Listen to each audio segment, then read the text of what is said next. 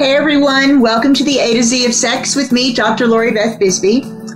I am a sex and intimacy coach and a psychologist, and I have spent the last 30 plus years helping people to create hot and healthy sexual and intimate relationships. We are working through our erotic alphabet one letter at a time. So today the letter is E, and as all people who do any kind of a live show know, there are those occasions where guests drop out at the last minute. So instead of being entrepreneur, we're actually going to be, E is for education today, and what I'm doing is answering questions, some of which have been sent in, and I've been saving up to address, and answering any questions you might send in or phone in today about any subject relating to sex and relationships and intimacy. So do send in your questions. I'm going to start with Rob's question, which is, if you are in a consensual, non-monogamous relationship, is it possible to cheat? Okay, so let's first define terms because it'll make it easier for people. And thanks for this question. It's a great question. Consensual non-monogamy covers all kinds of non-monogamous relationships.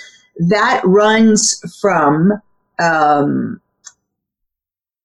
friends with benefits through to monogamish, which is a term that Dan Savage created. And monogamish is great. It's sort of, I give you permission to do this thing or kiss that person on this one or two occasions. Otherwise, we're monogamous. That's monogamish.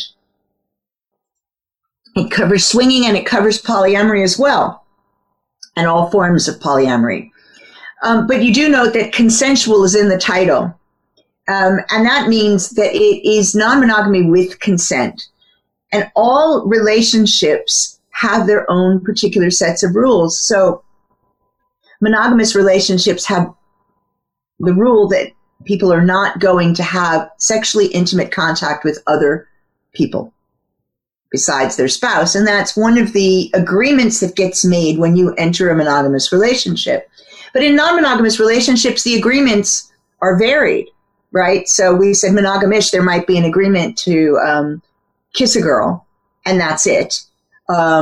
Or there might be an agreement to a don't ask, don't tell kind of thing, like when you're out of town for work, if you meet somebody, go ahead and do what you want to do.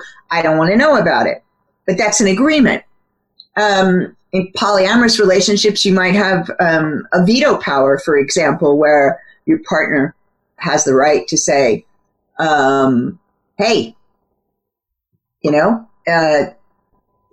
I don't like this prospective partner that you put forward.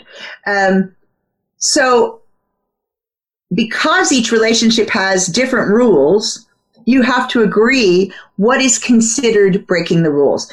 So cheating typically is when you break the rules of your relationship, whatever they may be. And it is often not the actual sexual contact with another person that's the problem. It's breaking the agreements and lying. Those are the things that are at issue. So yes, it is very possible to cheat, even if you're in a non-monogamous relationship. And relationships do end as a result of cheating.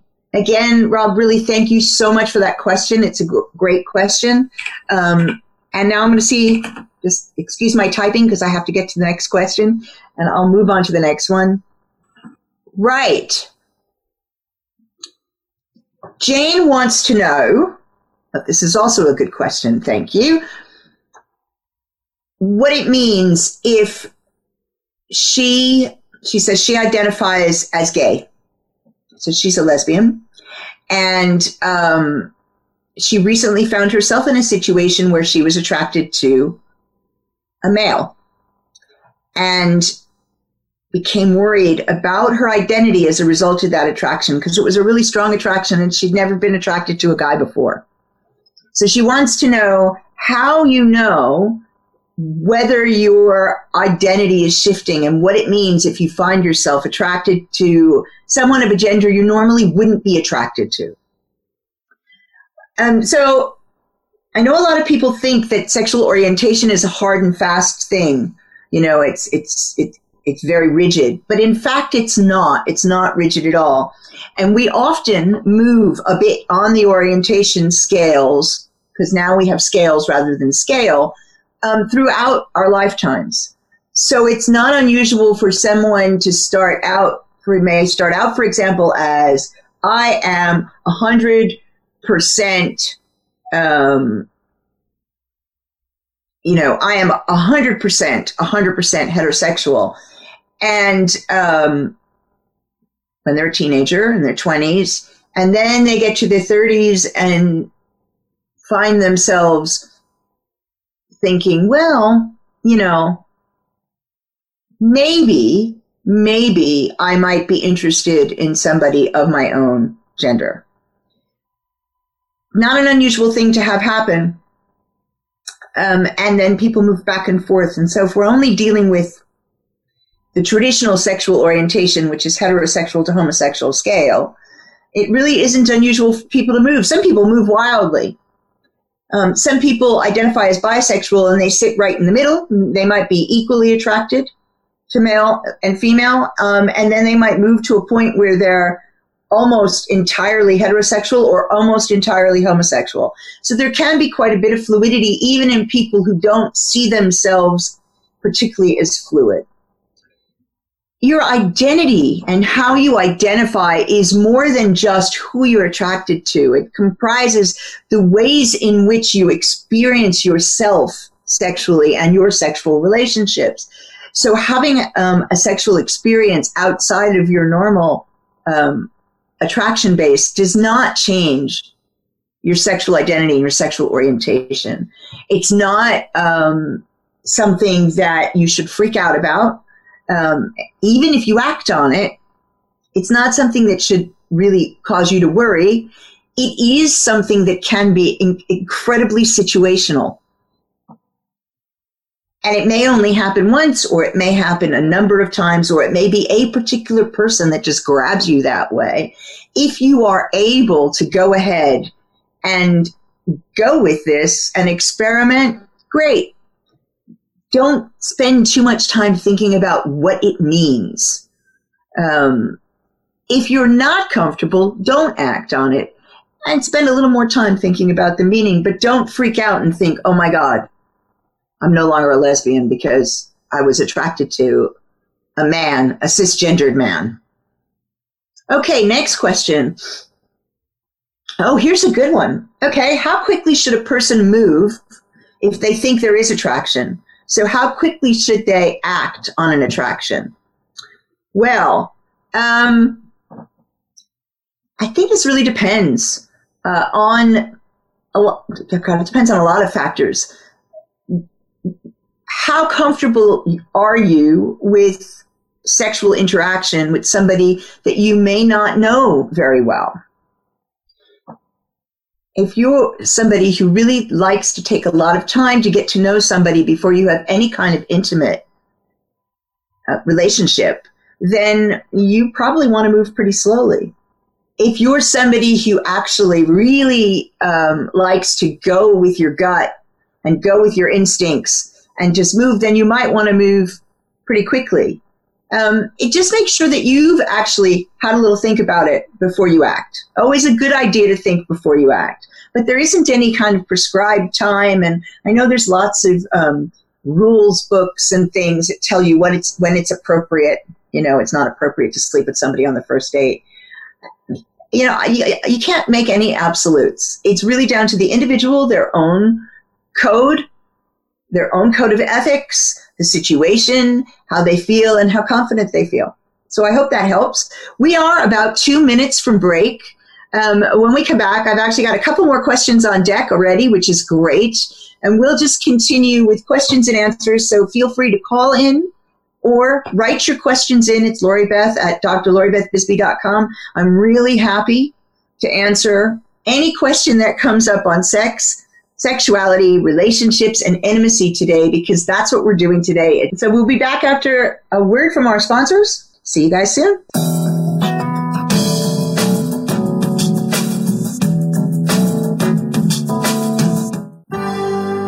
Your life, your health, your network. You're listening to Voice America Health and Wellness. Addiction can affect our relationships, our families, our home, and work lives. But most importantly, ourselves. The recovery process can do wonders in the lives of people suffering from active addiction and also for those that love them. It's not just 12-step programs, but so much more. It's learning how to live life on life's terms. If you can relate to these issues or love someone who does, start with yourself. Start by tuning in to Miracles in Recovery with host Ray Lynch, Mondays at 8 p.m. Eastern Time, 5 p.m. Pacific Time on the Voice America Health and Wellness channel. Hope is in your corner.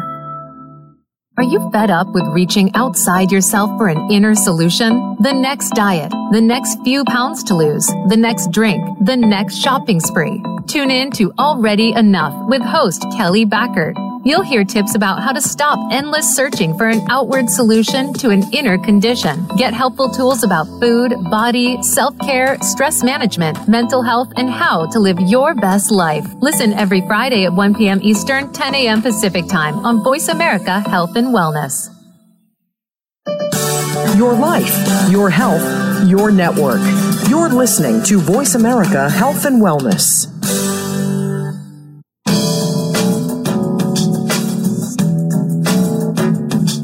This is the A to Z of Sex, featuring Dr. Lori Beth Bisbey. We know you have questions. We welcome you to call in to 1-866-472-5792. That's 1-866-472-5792. Feeling a bit shy?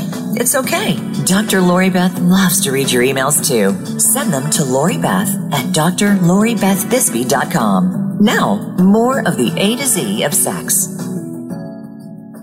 Oh, hey. Okay, welcome back to the A to Z of Sex. It's E. We're doing questions and answers today. And my guest got here, so let me introduce Amina Peterson because she's absolutely amazing. She is the founder of the Atlanta Institute of Tantra and Divine Sexuality, owner of Fearless Giving, which is Atlanta Tantra, which was formerly Tantra in Paradise, and the host of the Fix Your Sex podcast. She's a healer, sexual doula, intimacy coach, massage therapist, tantric sex educator, sacred sex worker, sexual revolutionary, and activist. She began practicing massage after completing a 500-hour program at the New Chicago School of Bodywork and Massage in 2004. She's a former sexual surrogate and a graduate of the University of Illinois, BA in sociology, and she was a birth doula for 3 years, a personal fitness trainer and fitness coach for 11 years, and a yoga instructor for 5. After a year of practice in Chicago, she moved to Hawaii, where she was able to learn and share a more sexually based approach to massage therapy. She's absolutely incredible, and I'm really pleased to welcome her to the show. How are you? Hey, Dr. Lori, I'm great. How are you doing? I'm good. So what I've been doing is taking questions. I have on deck 3 questions, which I think you'll be able to help me answer for sure. Okay. And then I do want to talk about your business and some of the stuff you do, because I think it's really cool. And we've met first in Florida at one event, and then at Sex Down South in Atlanta, which is also a fabulous, fabulous event. So I'm being asked questions about polyamory. It seems to be the theme tonight. So one listener asked, I think this is a great question: how should you handle it if your parents find you in an intimate situation with someone who's not your spouse when they don't know you're polyamorous? That's great. I guess that's how you get outed. And it's time to have a real conversation about what that looks like, as palatable as you can for the parentals. At that point, otherwise, what our greatest fear of, I think that we have in that situation, in the situation of letting our parents know about our inner, nonconformist. Sorry. Uh-oh. That was my fault. You're good. Oh, okay. Go on. No worries. That we fear rejection, or that we, with our parents, we fear rejection, or we fear that they're going to think little of us, right? And at that point, if they're looking at you like you have, like, infidelity as a part of who you are, that's kind of, you've already broken that ice. They already are going to have a struggle with that. So you might as well clear it up. You can only go up from there, I think, to me. I mean, I agree. I'm trying to think about, so I remember how I came out to my parents. And I came out to my parents when my son was 7, when my relationship with my husband began, and I was still married to my son's father. And we were poly, so it was sort of known. And for my son, it was natural. It didn't bother him. He wasn't uncomfortable. And I realized that he was going to be staying with my parents and then coming to see us. And he was going to talk about who this man is that I was with. And that he probably would refer to him in ways that would make my parents' eyebrows go up. And I didn't want them to say something that would upset my son. And, say something that, say it was wrong, or, anything. I didn't want anything negative. So I sat them both down, and I got like a Dear John letter from them afterwards. About, really? Yeah, they were so upset with me. Eventually it got sorted out, but my father was just not. He was like, you'd be better off having an affair, and I had to question the wisdom of that statement. And I said, that's completely irrational, right? So you mean I'd be better off modeling lying? Right. And he was like, oh, no. But it was not an easy conversation. And actually, I think if you ask my mother now about me being non-monogamous, she would probably have to remember it all over again. Because I'm married, she thinks that that's it. Do you know what I mean? It's like she looks at that. In fact, I was on the... My mom have the same syndrome. Yeah. So, you've got a partner now, right? Oh, you must be settled down. Yeah, the funniest, when I came out to my mother about being poly, it was because she had met the nice young man that I was dating, who is now my husband. And she had met another nice young man that I was dating, and she was like, asking me questions about, well, you seem to be pretty serious with one of them. Are you going to let the other one go? And I was like, I just don't see the point. I don't see the point of that. Like, I'm dating, and if I get serious with both of them, that's fine. My mother, though, because she is, she has quite a bit of homophobia in her system still. She was, I think, just so excited that I was dating 2 men instead of a woman that she said, it was the first time she was ever supportive in anything that was outside the box for me. She looked and she said, well, if it works for you, then it works for me. And I thought, no, it doesn't. That's not how this works. But I'm going to let it ride right now, because you're letting me ride with my 2 lovers, and that's... I know. I hear you. I was on the BBC. They did for BBC website in the UK. They did a little thing on consensual non-monogamy. So it was a couple that they interviewed, and they interviewed me as an expert talking about it. And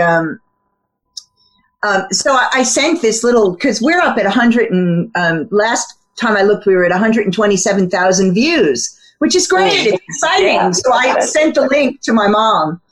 And she sent back, I watched it. It's good. That was the only comment. That's it.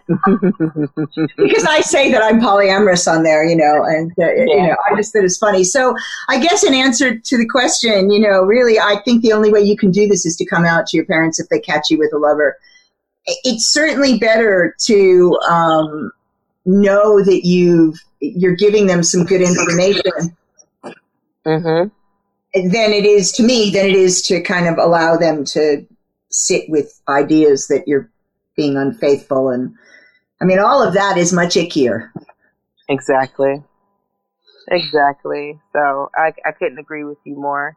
And also it just, I think, I do a lot of coaching work with individuals and living their authentic selves and learning to accept it authentically. And you feel better. And your parents get to work through their emotions. And I don't think we get to fully rob them. I know that's not our intention, but to fully rob them of all the emotions that they have to go through. But that's their experience, and your experience should still get to be yours. You get to be valid and worthy of love, despite not fitting into whatever boxes that our parents fit into before us or our grandparents fit into before us. We get to live our own functional lives and be loved and great because of it. And I mean, I fully agree with that. And I also think it's really important to understand that sometimes they're not going to work through it. Like I'm really clear. My mom's 80. Certain things are not going to change. And so I do my best not to put some stuff in her face. She doesn't listen to the show. Yeah. I've told her not to listen to the show. I've told her not to go to my website because it'll trigger her. And I've said it really clearly. Look, this is me. This is authentic me, and I'm no longer hiding anything. So if one of your friends says they've seen something, we'll deal with it, right? Right, exactly. Because I can't. I'm about to put out an erotic memoir, which is coming out in August. So yeah, and she was like, "I want to read your book." I'm like, "No, you don't. No, you don't. Really don't." Because it's got all my erotica in it, along with my memories, and it's all stuff that would trigger the hell out of you. So thank you very much. I want to read that book. I can't wait. I'm really excited about it. It should be fun. Cool. What was the other? I want to find the other question that was sitting there. Oh, where was the other one? Go ahead. How come thank you. What should you do if your partner who said they were poly is not?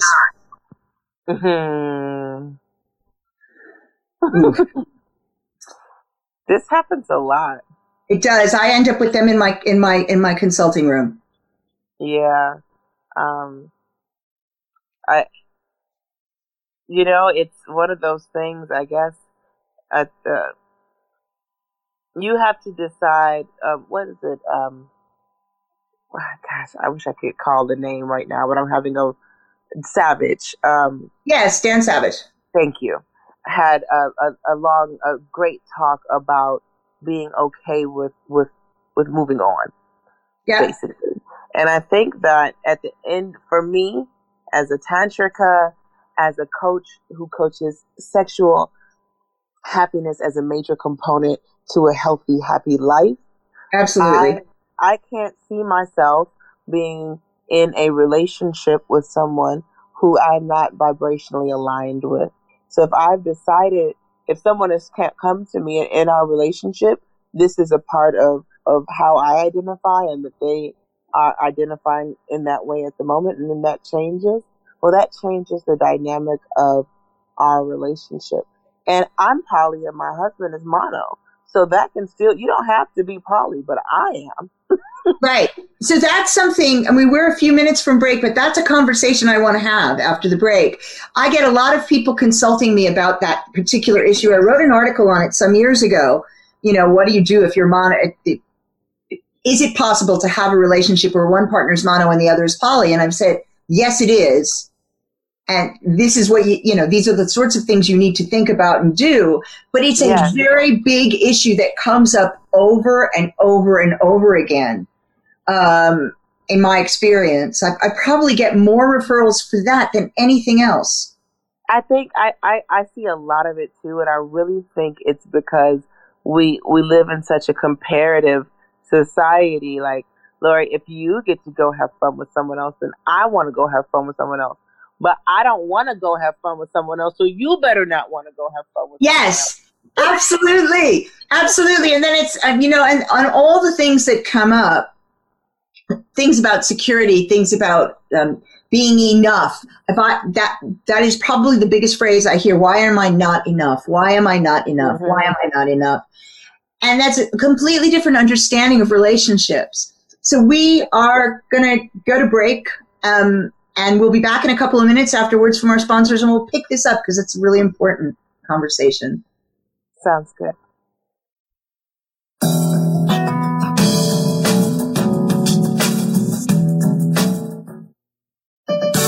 Your life, your health, your network. You're listening to Voice America Health and Wellness. Can grief be good for you? Absolutely. It gets your attention, helping you evaluate your choices and relationships. Your losses define who you are. Tune in each week for Good Grief with host Cheryl Jones. Our show features those who have made incredible transformations by grieving their losses. You'll learn how to find your courage and strength. You'll discover the important things in your life and how to let go of things that are less important. Good Grief airs live Wednesdays at 2 p.m. Pacific Time, 5 p.m. Eastern on Voice America Health and Wellness. Are you ready to live to 100? Join Dr. Joe Casciani and his program that shows us that age is just a number. You can age with fresh and inspiring perspectives, whether it's staying physically fit or keeping mentally fit. With great stories, plenty of advice about successful aging, and brighter outlooks. You just might join those who are living to 100. The Living to 100 Club is broadcast live every Friday at 2 p.m. Pacific Time and 5 p.m. Eastern Time on the Voice America Health and Wellness channel. We're on the pulse of the world with great shows and hosts. The Voice America Health and Wellness channel is also on Twitter. We've got ideas to keep you healthy, breaking health news, and more. Follow us on Twitter at VoiceAM Health. That's at VoiceAM Health. Opinions, options, answers. You're listening to Voice America Health and Wellness.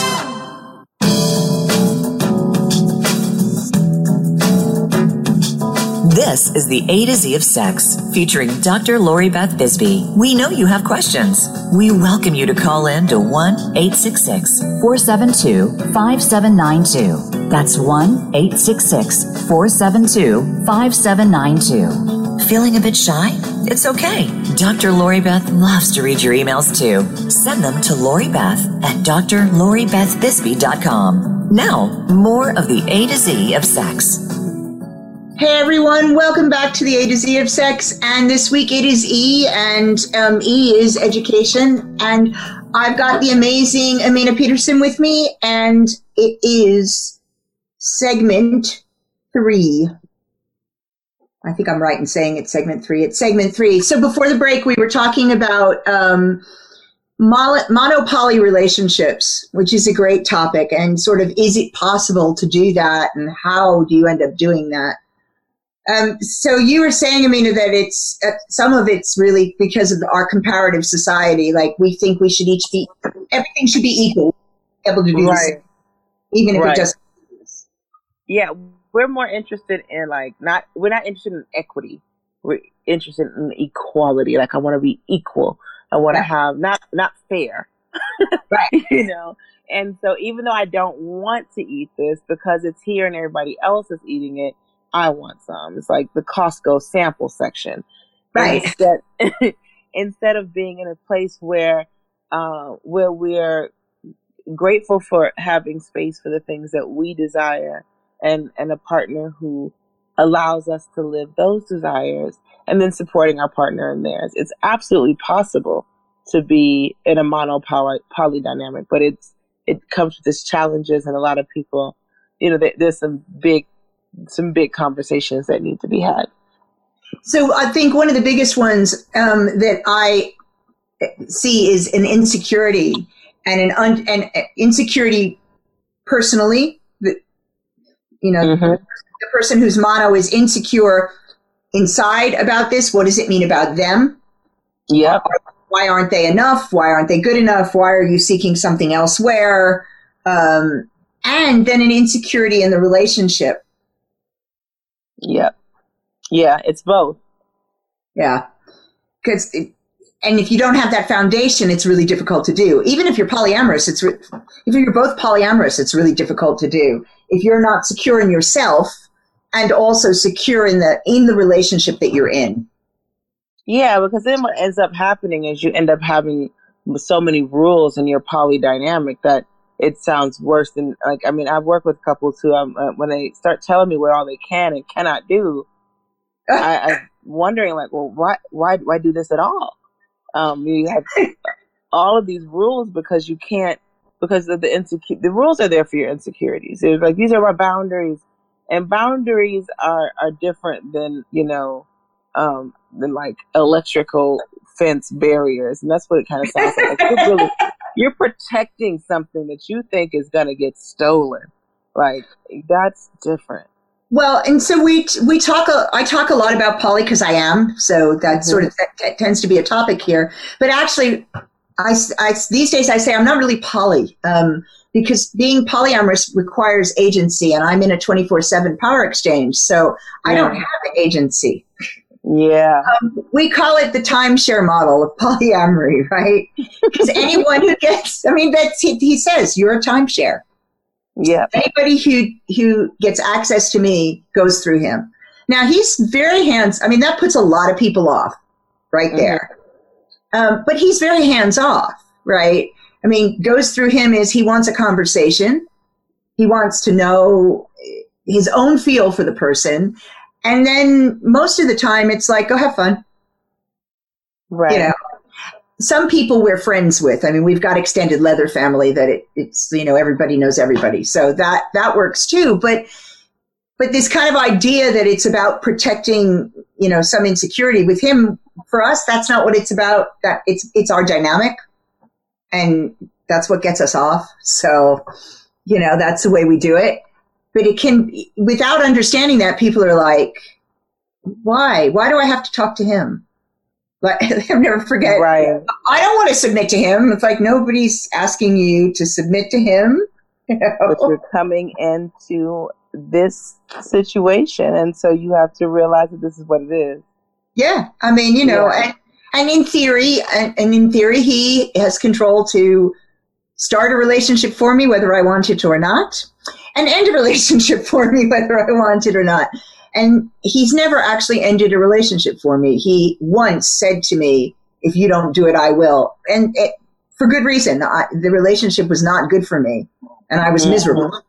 And he was like, okay, I've kind of given you 6 months to try and sort it out with the person, and it's not getting sorted out. So, well, good for him, because that's not worth anything. If it's misery on your part, that's not, you're not getting, any fun out of. And I think, as somebody who, and I love to date women. I always say I'm a lesbian and I have an EJ. But I know that is intimidating when you're walking into a situation and you're looking at, at any time, if I get too emotionally invested in this space, I could be cut off, right? So right. That is the dynamic that you have, and folks know that up front. Yeah, and I love relationships with women as well, and I do find actually that men have an easier time with that dynamic than women do. Absolutely, yep. Men are like, sure, cool, I get it, and women are like, but I don't want anything to do with him, or I like him, but like, can he stay over there? And it's just sort of like, is he going to watch us? I'm like, no. Not unless you want that. I'm sure if you want to be watched, he would be happy to come watch, maybe. But he's not. He doesn't want to be in the middle of it. But I answer to him, and particularly if you don't have experience with power exchange or authority transfer, it's really confusing. And we're both poly, but when you talk polymono, it gets more complicated. I think for both partners, your communication has to be incredibly good. That's it right there. And that's the head on the nail, or the nail on the head. That's it. If you're not, let's face it, if no matter what relationship structure you're in, communication will be the demise of it. or a lack of communication will be the demise of it. And no matter where I'm at, no matter what couples I'm coaching, and I coach a lot of breakups. I jokingly, you know how when you go into the gynecologist or the OB's office and all the pictures of the babies are on the wall. Yeah. I often joke that I'm going to have a wall full of faces of happy people who are now single. Right. Because I coach a lot of breakups, but a lot of what it is we haven't learned how to communicate as adults, or one of us has learned to communicate as an adult through therapy, through counseling and coaching, and the other one is sitting on the sidelines, still pouting and still communicating like a child. Absolutely. Sides. Yeah, both sides have to be communicated. It is a skill, folks. I'm going to say it again. You probably get tired of hearing me say this. Communication is a skill. It's a skill that can be learned, and it's a skill that can be practiced. Yep. That's it. Sometimes we need a coach. Sometimes we came from families that did not teach us how to communicate in a way that was healthy or functional at all. And that was a learned behavior. You can unlearn that shit. Absolutely. I mean, I spend a lot of time, I probably am 50-50 with breakups and staying together, but I do like to facilitate amicable endings.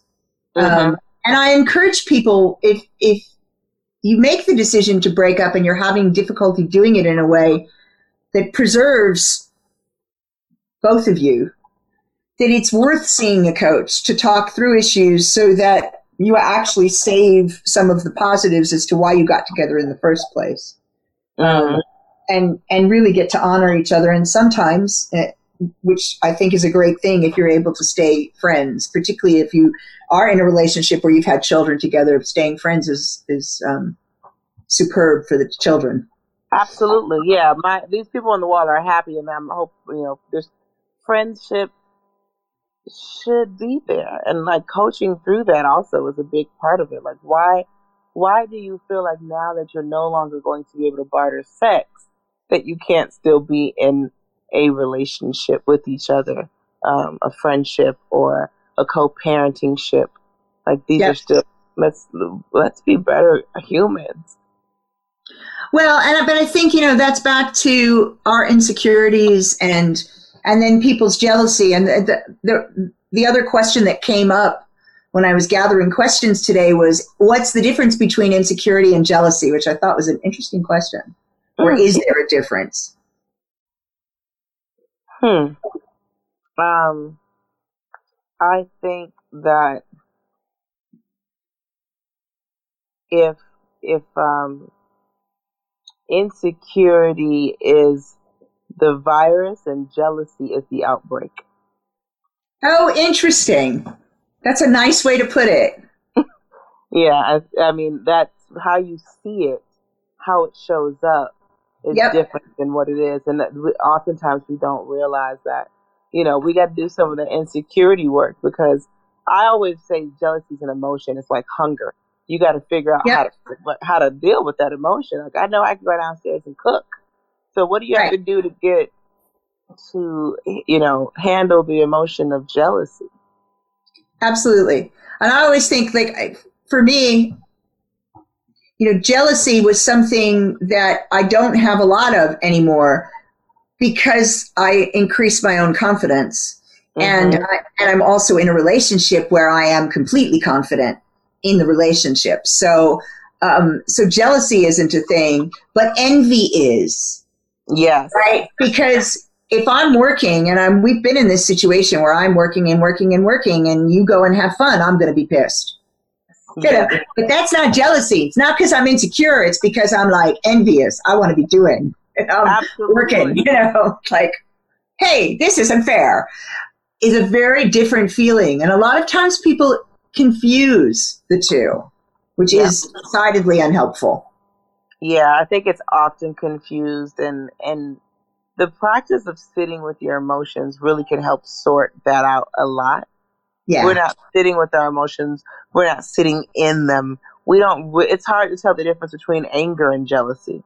If frustration and jealousy, or frustration and anger, they all just get conflated into this big ball of mess. Absolutely. So we're a couple of minutes from break again, believe it or not. And in our last segment, we will talk, continue this conversation and also talk about, I want you to tell some of the people, some of the different things you do, and some of the fun things you do. Absolutely. Because you have a lot of fun, and I like to share the fun. It's definitely one of my things. I have a lot of fun. Okay, cool. We'll talk about it when we come back. Okay, so we'll be back after a word from our sponsors. See you guys soon.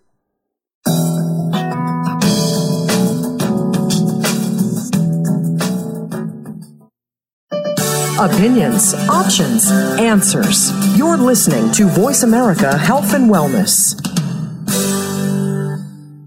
Over 20 million people in America struggle with substance use. This impacts both the people who are using and loved ones who are trying to help. Still, there is hope.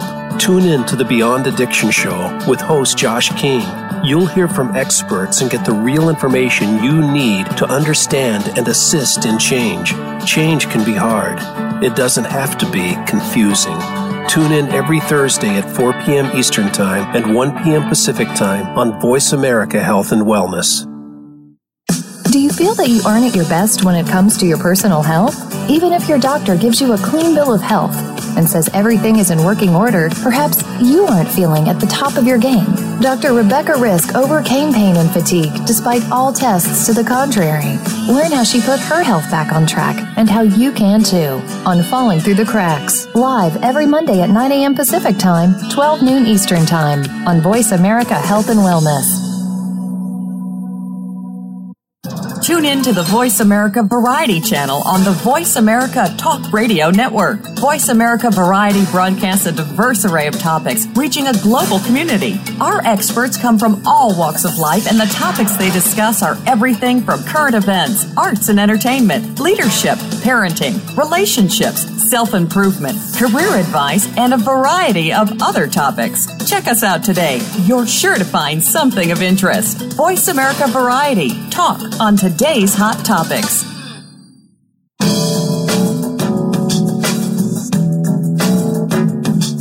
This is the A to Z of Sex, featuring Dr. Lori Beth Bisbey. We know you have questions. We welcome you to call in to 1-866-472-5792. That's 1-866-472-5792. Feeling a bit shy?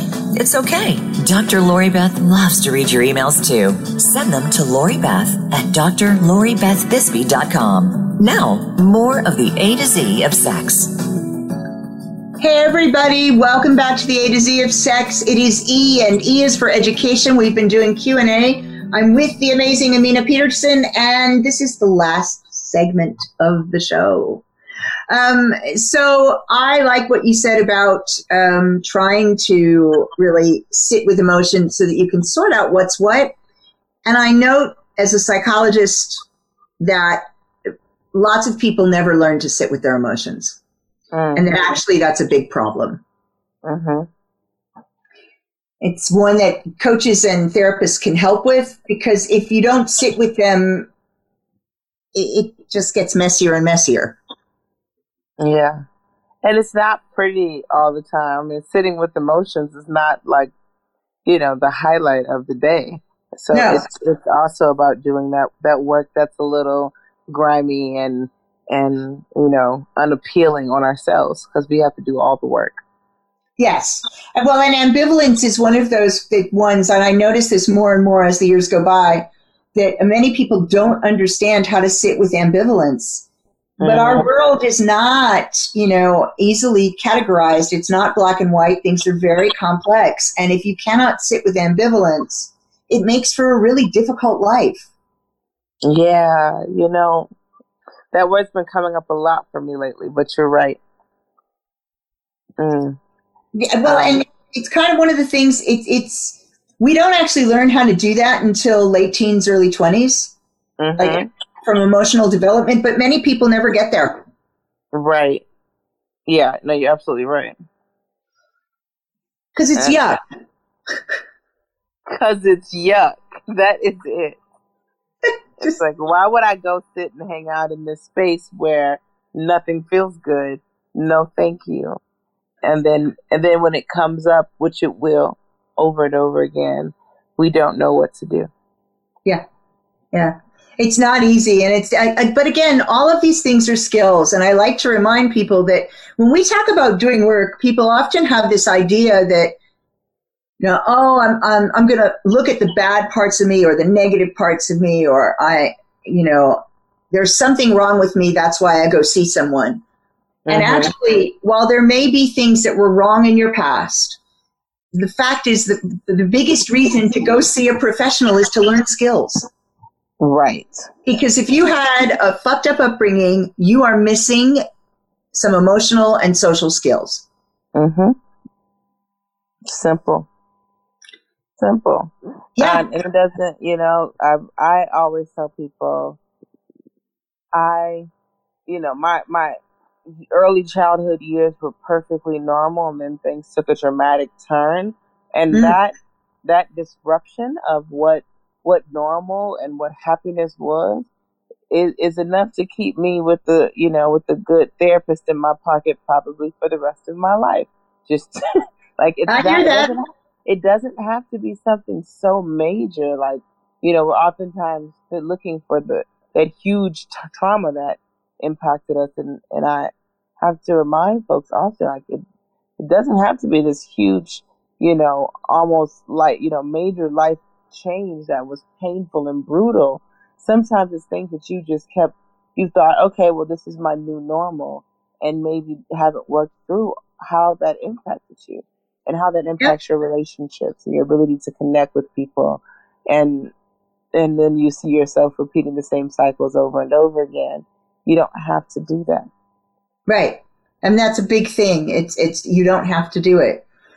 So in the work that you do a lot of hands-on work. I do. People don't understand that very well. So please explain what hands-on work is like. It is my, first of all, it's my greatest joy. I want to say that because a lot of what we experience in our bodies, we are unaware of. We're moving through life with, body aches or breakdowns in the way that we're breathing and connecting people. We don't want to be touched. Riding the subway is horrible. All of these things that we don't realize how it's really, how that's affecting us. And where the root of those things are. And so in a somatic-based practice, and a practice where I'm doing offering touch with breath and coaching and guidance, it really changes the way in which we experience ourselves. And I think that's so critical because we spend so much time allowing other people to experience us, and we don't even know what we're giving or getting, and we don't understand the output. And so allowing yourself to like be in a space where you're turning off some of the screens that are going off in the brain, some of the noise that's happening, and just tuning into the body, allowing touch to move with your mind, to reignite memories, to re-experience things, open up doors and pathways to healing. And more, for me, my main goal is also to open up doors and pathways to pleasure, to bliss, to understanding that, look at this body. I've gone through all this stuff. I've survived all of these things, but I'm designed for pleasure. And this feels amazing. I feel amazing. This is what I'm supposed to be doing. Like, I don't have to be in pain all the time. I don't have to hurt to feel joy. And I think that's such a powerful lesson. It really is. And it's one of the things, particularly because I do a lot of trauma work, deep trauma work with people. And particularly in talking with people about trauma work, recovery from stuff like that has many facets. And there's a lot of there's psychological practices that work on some levels, and spiritual practices that work on other levels. But a lot of times people leave the body out of it, and you do so at your peril. because you store this stuff and you can't actually get it to all join up sometimes without doing some touch-based work. Mm-hmm. And touch-based work, you may not even think there's anything left, and all of a sudden you're getting a massage and stuff comes up. So from my perspective, it's always better to be doing the somatic work with somebody who actually has the training to be able to deal with whatever comes up. And not every massage therapist knows how to deal with that. Exactly. And I also work hand in hand with some great folks like you. Like I have, my mental health folks that I send my clients to, and they send me clients. Send you people, absolutely. Yeah, so we are working in tandem to offer a more holistic, a more embodied approach to healing. Right. Puritanic views have really ruined a lot of psychosomatic healing for us, and so sometimes you gotta change it up a little bit. Yeah, no, and it's really important. And we are actually only 4 minutes from the end of the show, believe it or not. So if people want to find you, where is the best way for them to find you? The easiest way to find me is ATL, like the airport code here in Atlanta, ATL Tantra, TANTRA.com. ATLTantra.com. I'm also ATL Tantra on almost every method of social media. So Instagram, Twitter, and Facebook. If you /ATL Tantra, you can find me. I've been trying to keep it streamlined. Keep it simple, stupid is my motto over here. So not to have anybody searching for me. Where did I find it? I'm in Atlanta. I do Tantra. I am ATL Tantra. Yeah, and it's really straightforward. I love that.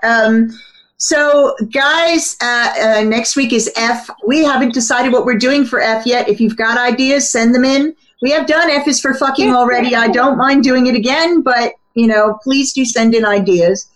Don't forget. Oh, yeah, that's a good one. Maybe we'll do F is for fisting. And don't forget that you can get access to me monthly by joining my members group on Patreon. This has just started. It's a $99 a month group, and I do 2 90-minute live Q&As in there on Zoom. It's not a Facebook group. I'm hosting the group on Patreon, and there's a ton of other content. I've got people who come and join me and give exclusive content there. So that's one way to access me. If you want to talk about what your options are working with me, sign up for a 30-minute breakthrough call, and you can find that at bit.ly/30 minutes, and then Dr. Lori Beth, capitalize the D, L, and B. I look forward to seeing you all next week when we talk F, and maybe we'll do F is for fisting. That sounds like a lot of fun, actually. And that's probably a topic that freaks lots of people out, and we always like to cover these topics and demystify them. Any questions, email LoriBeth at drloribethbisbey.com, and have yourself a fantastic week.